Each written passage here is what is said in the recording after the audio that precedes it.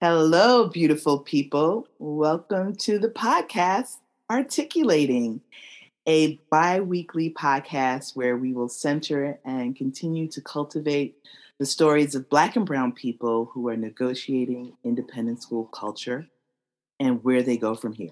My name is Gina Parker Collins. I am the mom of 2 independent school scholars and founder of Resources in Independent School Education, better known as RISE. And I'm coming to you from somewhere in my house in New York. Ooh, yes. And my name is Sam Osborne. I'm an independent school alum, RISE volunteer, and creative. I was previously a New York City fundraiser living in Brooklyn, and now I am pursuing my MBA at the Wharton School of Business. And we're here to talk about the challenges, celebrate the wins, and introduce you to some really great folks you need to know about. In today's episode of Articulating, we are thrilled to welcome our first head of school, Dr. Tom Kelly from Horace Mann in the Boogie Down Bronx. Listen in as Tom ardently articulates his perspective and leadership style, prioritizing the relevance of diversity, equity, inclusion, and belonging at a time when there is intense pushback to the evolution of long overdue racial reckoning and progress in our independent schools. Personally, this is exactly what I needed to hear from leadership. Sam, take it from here. I think what might be good for listeners to understand is the relationship between Dr. Tom Kelly and the Horace Mann School and Gina Parker Collins, RISE, what that relationship has looked like over the years. Sure. Wherever you want to start. Okay. How did you two meet? Actually, it's a fascinating story because Gina came up the stairs with something I desperately wanted and needed and didn't think I could afford. How we allocate our dollars in terms of advocacy for our families and advocacy in the world we live in.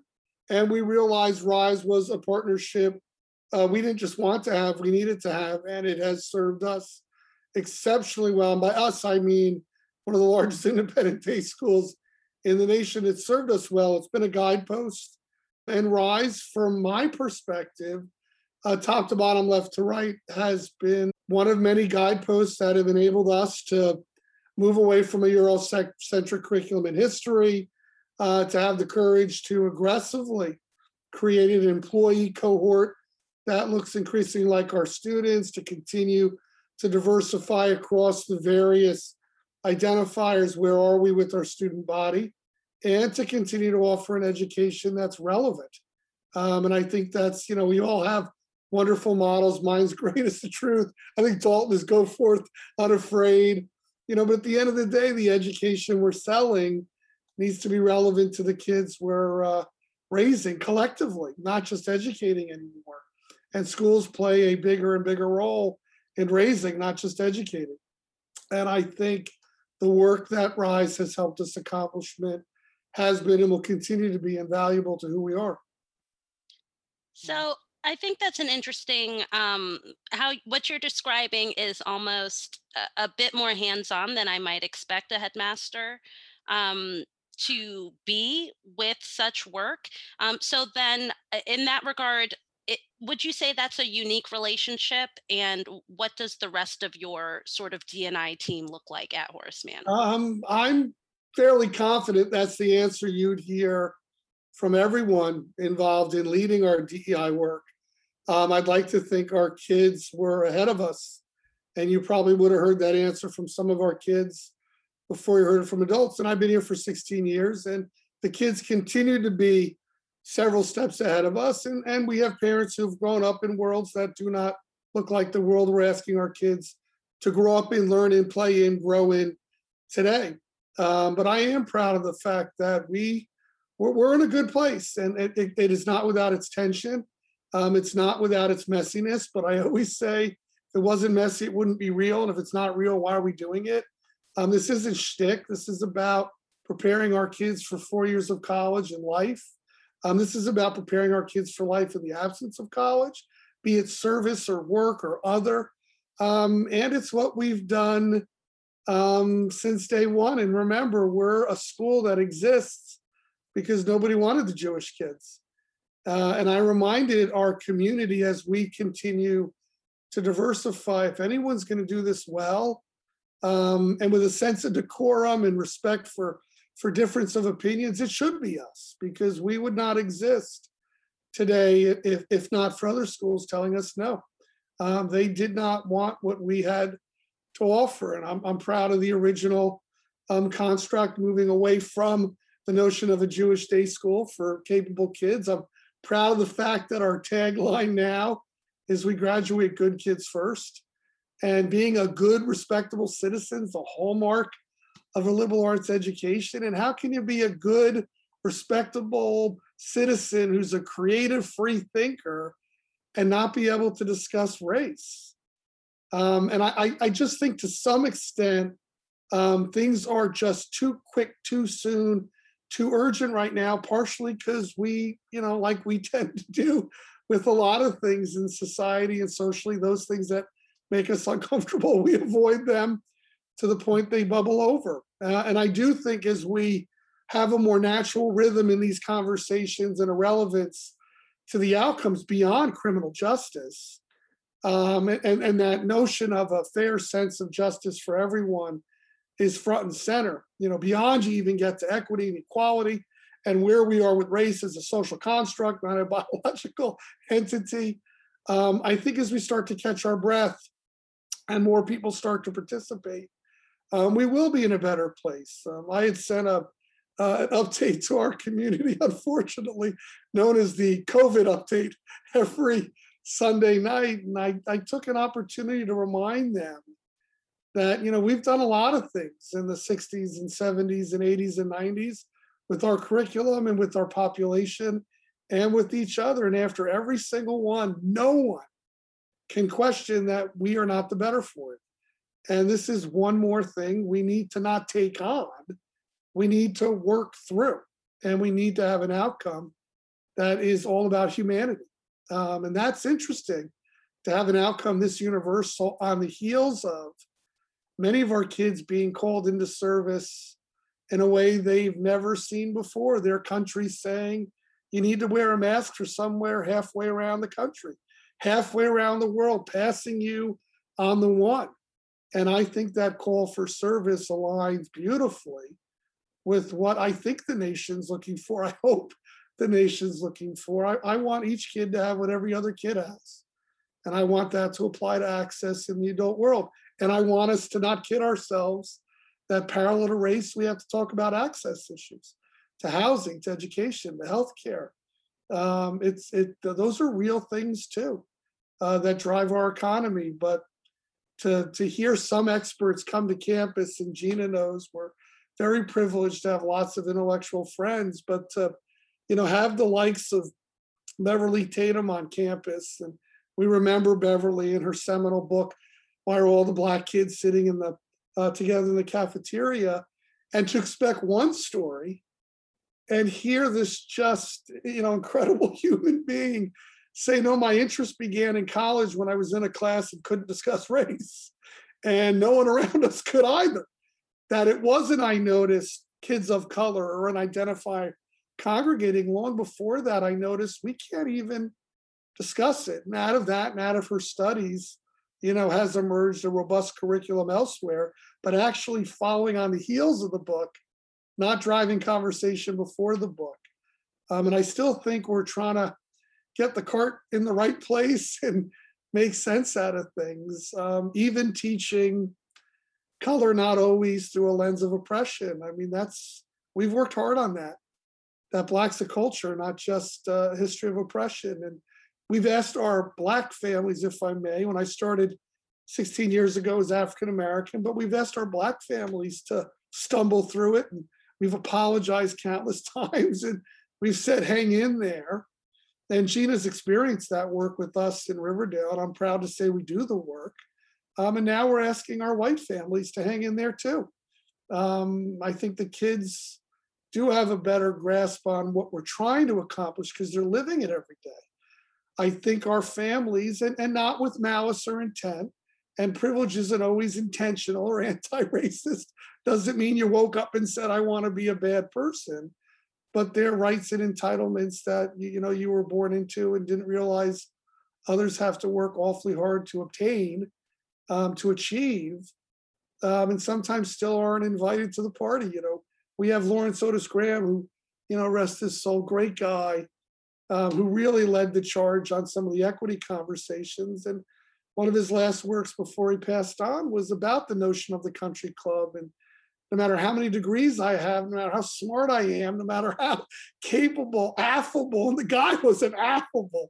I mean, he's a guy you'd want to have dinner with and have on your short list of who to call if you needed a friend. He just not included. And yet I had him as a parent, and he was so joyful, and his kids, and just everything, but not invited to the country club. And the country club obviously has a metaphor for something much larger. But I'd like to think if you pulled Ronald Taylor, who's our current acting director, or any one of our division heads, you'd hear a similar response. And I apologize if it sounds like a rant, but we want to be unwavering in our work. And I'm okay stepping on some toes and apologizing for them. That's how we learn. Kids make a mistake. The blessing of a bruised, cut knee, shouldn't that apply to all the lessons? And we're gonna step on some toes. We're gonna try on some shoes that don't fit. We're gonna laugh at some things now we're doing and saying, boy, that wasn't elegant. It's kind of like knee surgery. We went from the 20-inch scar to the 2 little dots. We'll get there, but we're not going to get there by ignoring race.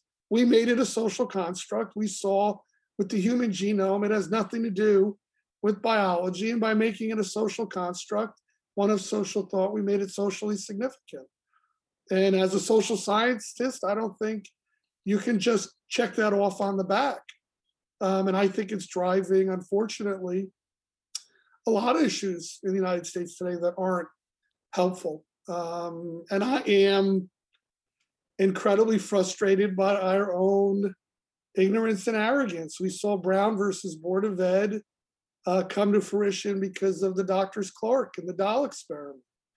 And Dr. Clark Kenneth was brought back into court in the most awe-inspiring of ways and asked to reimagine his paper, bringing it into the 1950s. And everybody forgets that paper had 3 recommendations, and the court chose to only take one of them. And yes, he made it clear that the segregation wasn't healthy, but he also made it clear that racism was inherently an American institution and that school segregation inhibited the development of white children too.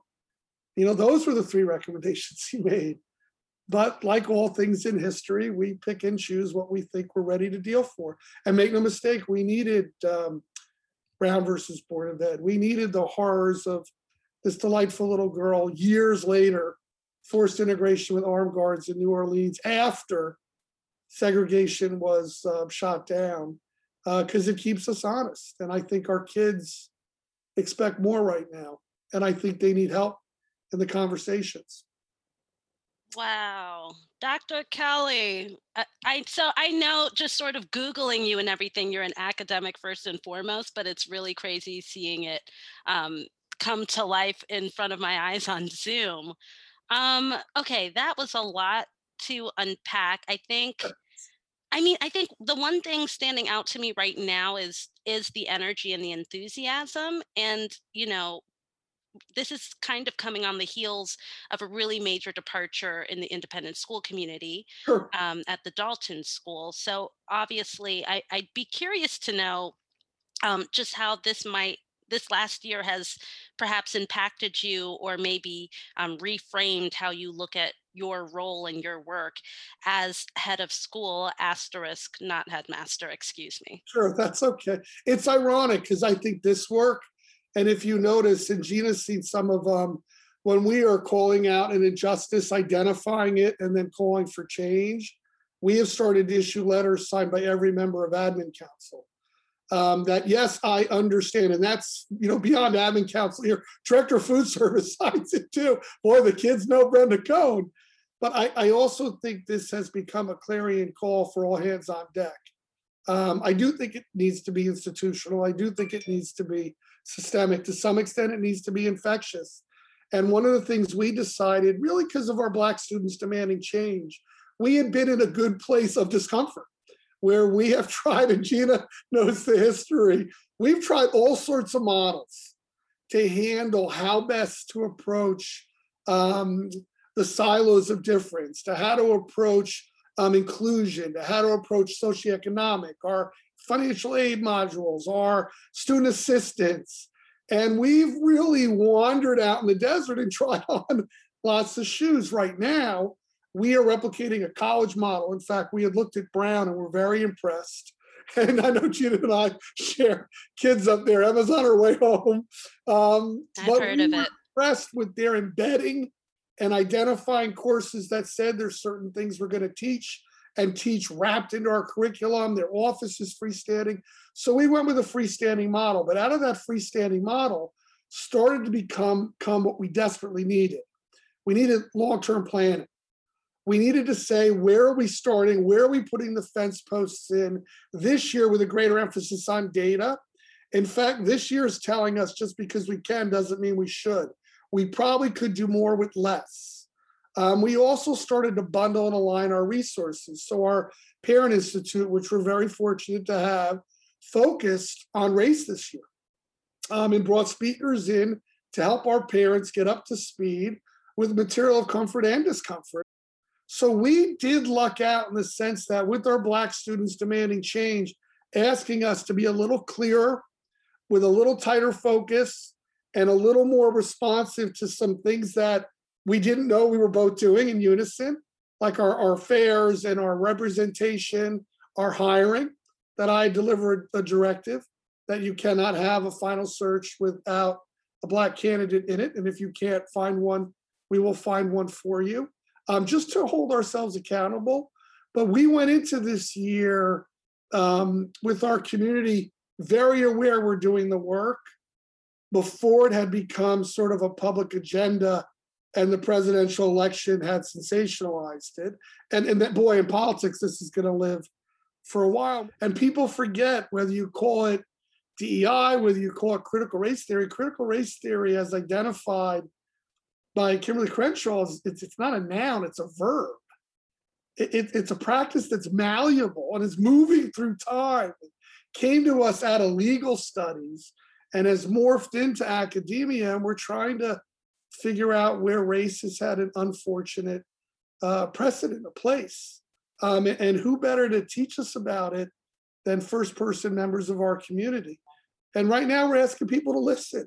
I have people who say, I don't buy it. Well, I've raised 2 Black kids in my house who actually identify as Afro-Caribbean. And I've walked into stores and they have my credit card with my name on it. And I've seen stuff and thought, really? The Yonkers police know who I am. That neighborhood story. I love the neighborhood story. Black and brown students in the Riverdale neighborhood. And that's why they wear their gear. Build relationships with cops and said, you come across any of my kids, you need to call me first. Yeah, I mean, we make no bones about it. I mean, we have a bookstore because kids want gear to wear on the one. And should life be that way? No. Should kids present in a threatening manner on the one? No, too. Like, we're okay with that too.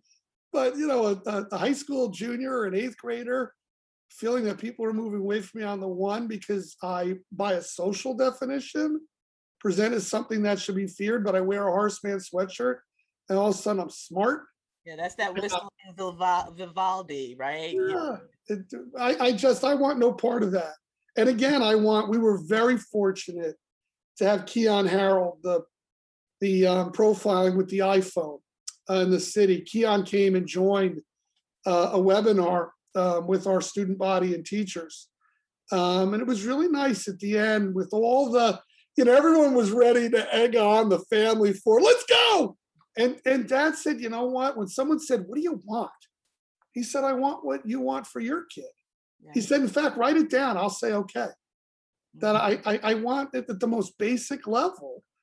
I want access. I want an experience through life, a journey through life that's purposeful. And these hurdles that, like the wind, tend to be invisible are very real. And that's a quote from someone far more prominent than I. But a lot of the issues with race, we show me, they are like the wind. Boy, when they blow, they'll knock you down, but you don't see it. Yeah. You feel it. And I wish I knew who said that. I say that quite often. I think it's somewhat recent, but it's so real. And being on campus for 16 years with a faculty and staff that has longevity, including our administrators, those stories sting when they're in your family.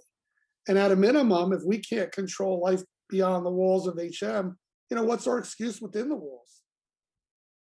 I did wonder about sort of that conversation that was happening around former Attorney General William Barr, sure. who is a Horace Mann alum, won this distinguished alumni award in 2011, and there were students, I believe, current students or recent alumni that had distributed this petition. It received about 10,000 signatures, and it was submitted to the Alumni Council following Attorney General Barr's ordering of riot police. Right, the clearing of the church, the plaza. Yes, for Trump's photo opportunity, right. And so I'd be interested to know just where that conversation ended up. Sure. And the considerations you all weighed when determining whether or not it should be. This is you gotta love Horace Mann, because one of the girls who led the charge was in my ethics class. So yeah, you gotta love when they take what you teach and run with it. That's right. And what they did was very respectfully call the issue in, and I got to tell you, that's why it didn't die.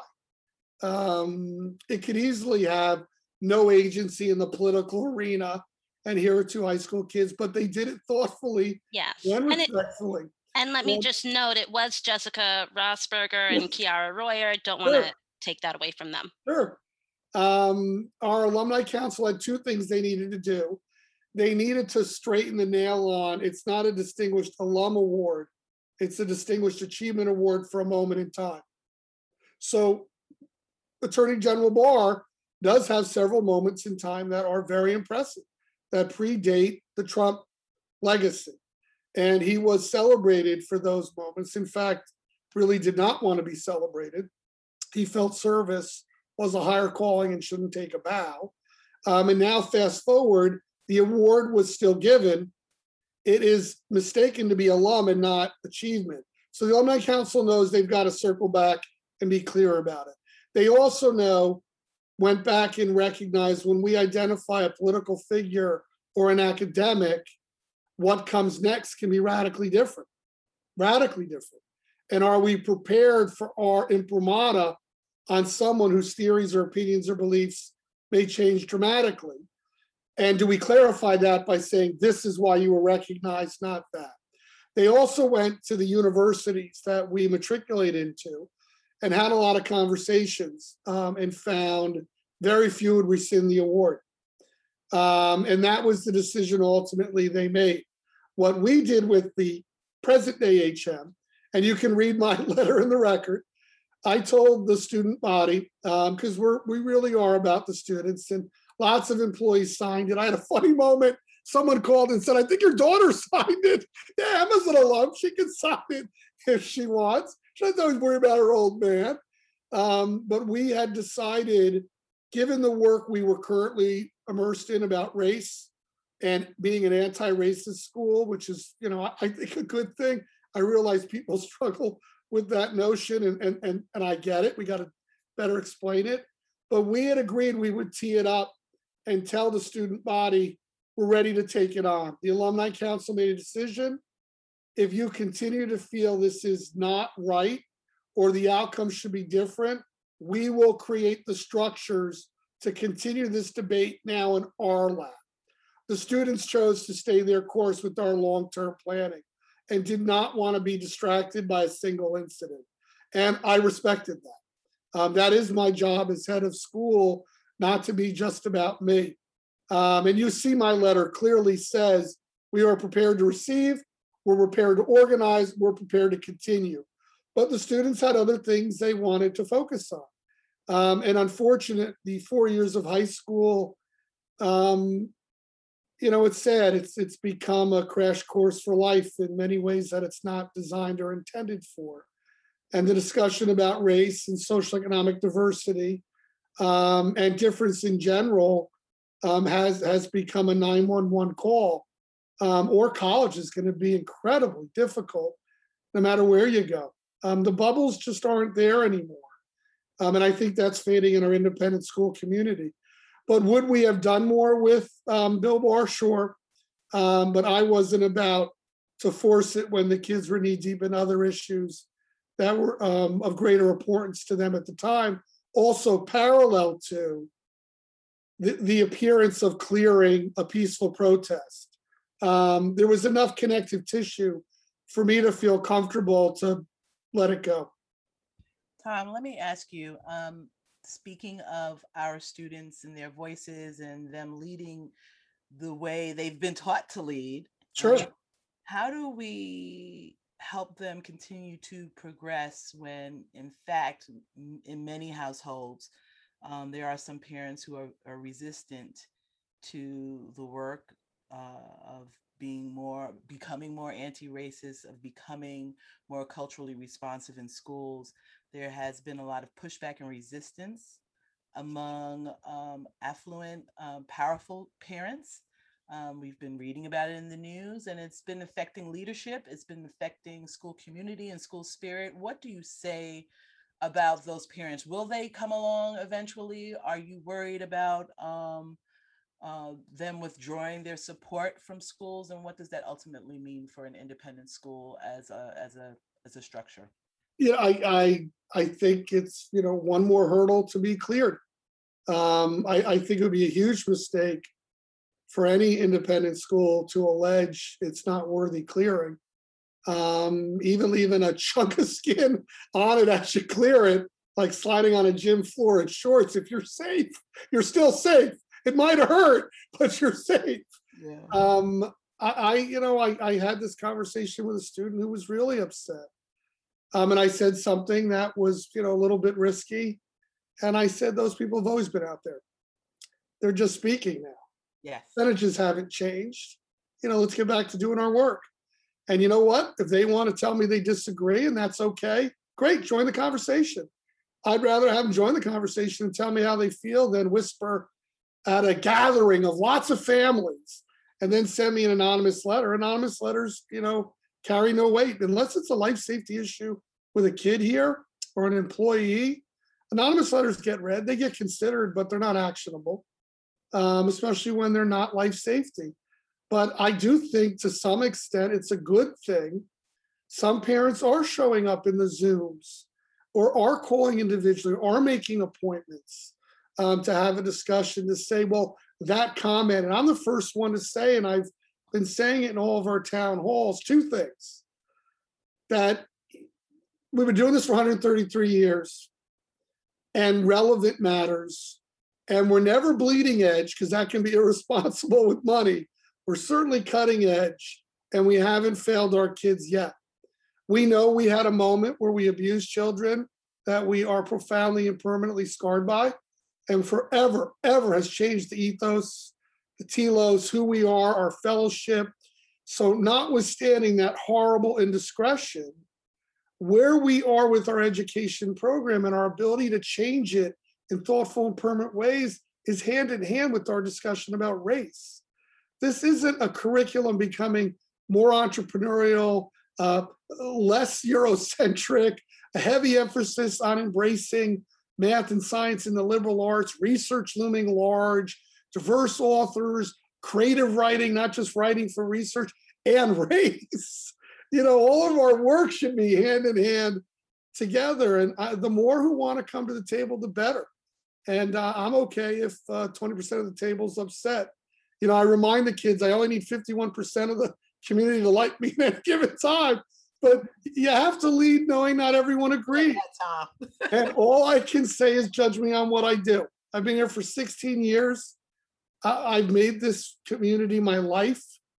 I came into it very vocal about difference and inclusiveness. I came into it as a social science. They were well aware of where I came from and what I had done.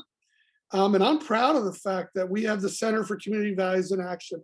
I'm proud of the fact we invest heavily money, not just wealth, work, wealth, and wisdom in the Bronx. I'm proud of the fact our address went back to the Bronx. But, this is part of what we do, and it's supposed to be an uphill climb. I'm hopeful that more and more families will realize disagreeing doesn't get you excommunicated. I need the adults to start to be on the same page. And if we're using words or phrases that by the time they come home are translating in an offensive or threatening way, come right back at us. I had a family invite me to sit with them on a Sunday, and I knew we would agree 100%. But I also know this gentleman runs an operation that's incredibly inclusive. So his kids aren't growing up in a world where everyone looks the same. And so, some of the work we're doing, he sees naturally. He doesn't see the need to program it, perhaps. But we do need it to be curricular. And not every student has the opportunity to experience it. My daughter, Gina's daughter, have had the privilege of growing up in communities where these conversations take place. I had an interesting moment where there was a issue at my daughter's college freshman year, and it was over race. And she was just like, freeze.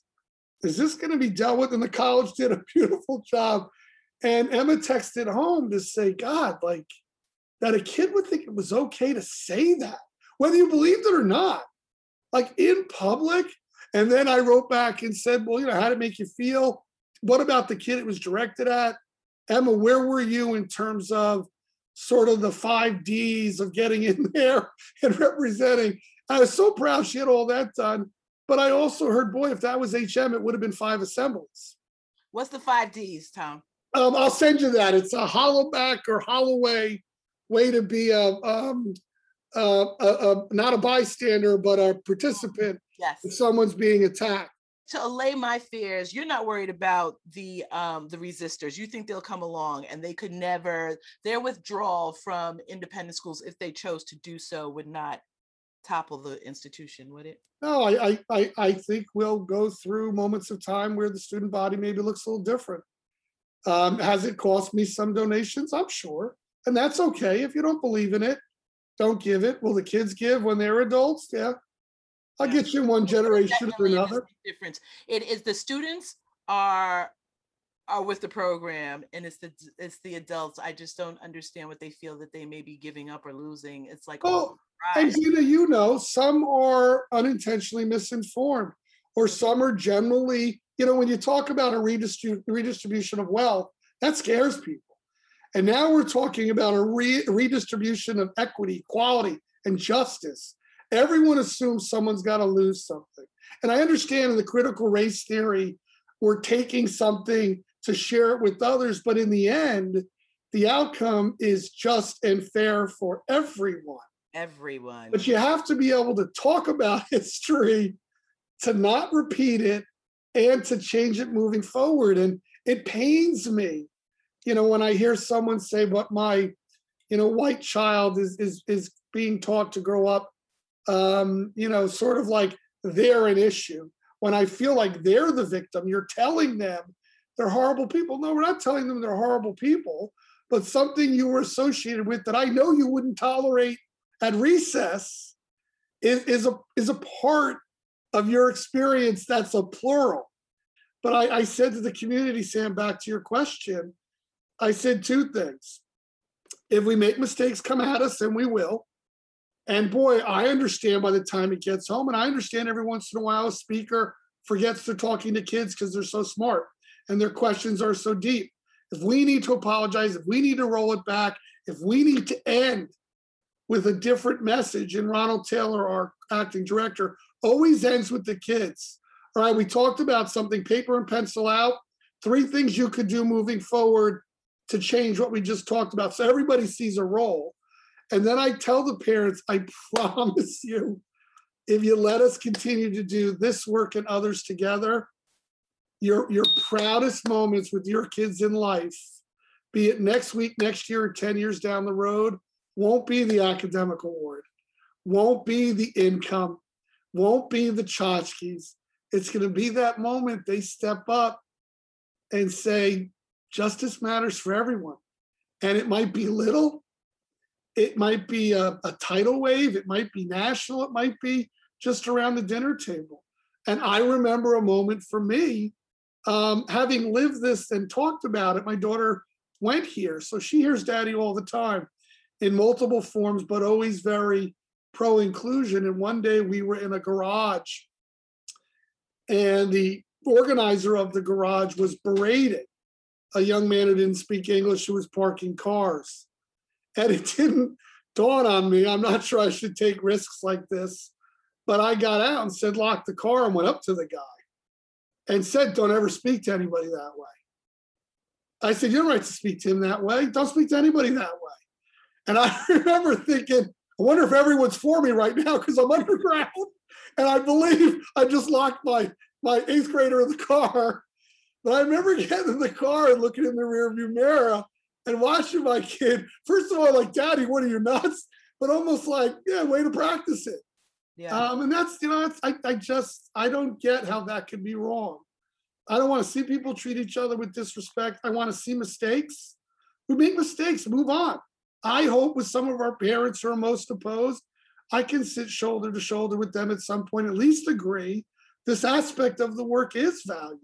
And maybe in the margins, there's things we can both do better, but I'm not sure how the nation's going to avoid the economic issues, the basic essence of humanity, the clarion call for if not now, when, and it is right now international for the first time in our lives. How cool would it be if this generation of kids could say, I remember when? I mean, think about it. How much mobility? It's really possible. I think it's really possible. There's been, like you said, there's this clarion call. There's been this shift that I don't think we've ever seen before. And the work continues, but I think we're in better hands with our next generation, our current generation, than we are with many of the parents. We're going to have a speaker who hopefully I wrap up next week, Irshad Mananji. Don't label me, how to not inflame the culture war. She's really an expert on how to listen. So I'm going to invite her to us, and she's the Moral Courage Project. I'm going to invite her on a Zoom to talk about the psychology of listening when you don't want to hear it. And I know she's not a huge fan of critical race, but I know she's a huge fan of justice and fairness, just through a different lens. But I'm going to let the parents see someone that I think they're going to be surprised, and then be surprised to see how much in common we have. Yeah, how you steer that conversation. Sure. Join me. I'll send you a Zoom. I would love that. You are definitely a leader's leader. And I've always admired and appreciated that about you, Dr. Tom Kelly. You stand for something, and you don't fall for much, if hardly anything. So you're a huge part of that. Don't undersell. And I've got just a terrific group of employees here. We're 460 some odd strong, and we move as a posse of plurality in good times and bad. This makes me want to, I don't know. I hope you have a very long running tenure so that by the time I am old enough to have children, they can experience such leadership. Well, we're hopeful. We're trying to make it intergenerational here. So whether I'm here or the next person. Tom will work that admissions angle, so you said it, okay? Yeah. I've got no qualms with that. It was funny. We asked this year, and we're all in intellectual institutions. So this year we added a question, anyone applying 6th and up on race. What do you think about it? And there's no right or wrong answer. But we wanted people to out of the gate, what we say in the admissions open house is very real.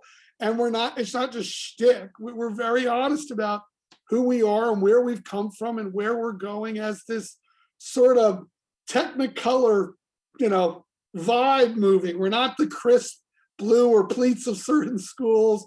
We got a real Technicolor vibe, and we're moving at a pace that's relevant for the kids. But in the conversation about race, all we wanted families to share with us was an interest and appreciation. Don't know it, came from a school, maybe it wasn't really discussed, or it's why we're coming. Great. Or I've got some concerns, but I think the conversation has to continue. And we were fascinated just to hear how many kids were light years ahead of their parents. Just like we know right now, we did a chalk talk exercise years ago. We were trying to figure out how far down the curriculum are the kids aware of the inequities, including race. And we got into first grade and they were like, nailed it. So we want to take advantage of it. And yes, we have reminded our parents, judge us on what we do. We're struggling to find just one curriculum. We're pulling from lots of curriculums, and we're trying to use things in a thoughtful way. And it's not always easy. We're also trying to be mindful of dissent, that, sometimes that's ill-informed, or sometimes you haven't been heard, or sometimes you were raised to see something through a very different lens. I've been very fortunate to be raised in a family where you didn't take anything for granted. And you might have known there was privilege, but boy, you used that privilege to gain privilege. That did not go over well. I used to love when my dad would say no to things. And then later on in life, you'd be like, why couldn't I have that baseball mitt? He'd say, because sometimes you need to hear no. Yeah. Yeah. Yes. And I had a grandfather who served on the Mount Vernon School Board. He didn't have any kids in Mount Vernon schools, but he believed it was his civic duty. That's what we should be doing. Like, where is the strengthening of humanity? Where is our social grit? And it's not this way everywhere else in the world. I mean, it really is. Dr. Clark, when he made the point that racism is an American construct, it really is. And that was in 1950. And when he made the point that segregation hurts white children too, we know that to be true. Ask any one of our kids in any one of the schools or public schools or religious that are more inclusive than not.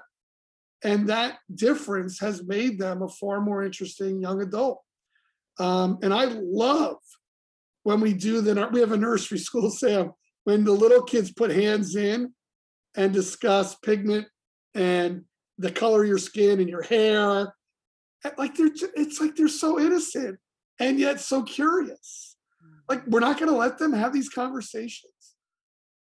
I'm a lot less on pins and needles now, and taking it a lot less personally.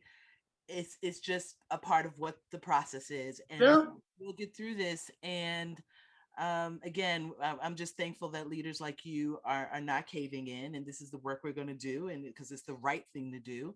And you'll thank us later. You'll thank us later, because your kids are just going to be awesome. I'd be curious to know, just as far as your tenure, how would you like that to be defined? And what are the moments, if they've happened already, or if you hope they will happen in the future?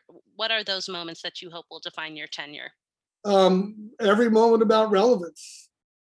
I want my legacy to be looked on as aggressively maintaining our relevance in life. That we're not a book that hasn't been checked out in 80 years, that we continue to celebrate pages 2, 11, 14, 90, and 1004. I'd like the relevance and comfort of the history to evolve. It is a verb, and we should continue to be malleable. And I'm very proud of the curricular innovation that is still classical and very much liberal arts. But I'm even prouder of our ability to look at society as a whole and say that has to be a part of the instruction too. We are being asked to raise kids. We are the largest social psych experiment in the history of the nation, public or private. And if we're going to be identified as such, then let's get busy doing the work. I'm a fan of orphanages. I think if a parent has trouble caring for a kid, you shouldn't be penalized asking for help. You shouldn't be forced into certain shoeboxes that just lead to an utter parade of horribles. But I would like to think the relevance, and I'd like to believe telling the truth mattered, and you don't always have to agree. But first and foremost, I'd like to remember it as part of a collective. I need to move on, and the work needs to continue seamlessly, or I failed as a head. Tom Kelly shouldn't be something talked about, or a person identified, or I don't want a building. I did have a urinal named after me, my last job. The fourth grade boys thought that was charming. But this isn't about me. I want it to be about the school and its mission and its core values. And I want the next head to feel the same way. I shouldn't be taking a bow or looking for the next wreath to put on my head. I should be watching lots of kids do really well in life, in lots of different settings, and hopefully being a part of seeing the Bronx change. I raised my daughter in the Bronx, right here on campus. And Emma's very much a part of the Bronx, and not the privilege I grew up in Scarsdale. And she's definitely a more mature young woman, a more thoughtful human being, and not because of campus, because of her friends in the Bronx and the activities she joined and the opportunities she got to see. Trick-or-treating in apartments. Trick-or-treating with no candy, but an art project. Trick-or-treating with a high-five, great costume, and a sticker. And, and trick-or-treating with handfuls of candy. But I'm very proud of this school and what it continues to do. And I will give it credit before I'm going to take a bow ever. Well, thank you. Thank you, Dr. Kelly. Yeah. Yes. Thank you so much. Well, thank you for having me. I talk too much, but I love what I do. And I love this school. Always. Once again, when we talk about students, and you are known across schools, okay, not just at HM, right? When I hear my son Chaz, and I mentioned that, I spoke to Dr. Kelly, they're excited about you. You are infectious. You empower students. You also empower parents. And I want to thank you for empowering the work that RISE does. Sure. That we're building stronger bridges between families of color and independent school culture. So on that note, well, much love to everybody. Yeah. Thank you. And all right. Thanks for having me. Absolutely. Courageous leadership is what we need right now.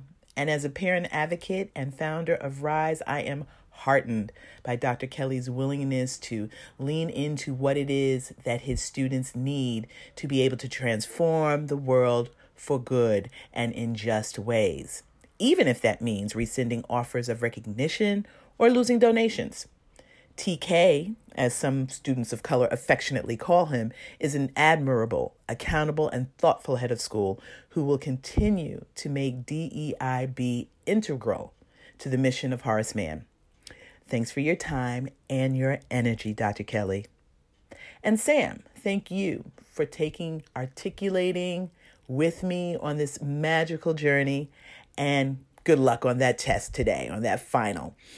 Thank you all for listening to another episode of Articulating, an Independent School podcast. Join us again in another 2 weeks and meet another interesting guest who has navigated and negotiated independent school culture. You can find us on iTunes, Spotify, and wherever you listen to podcasts.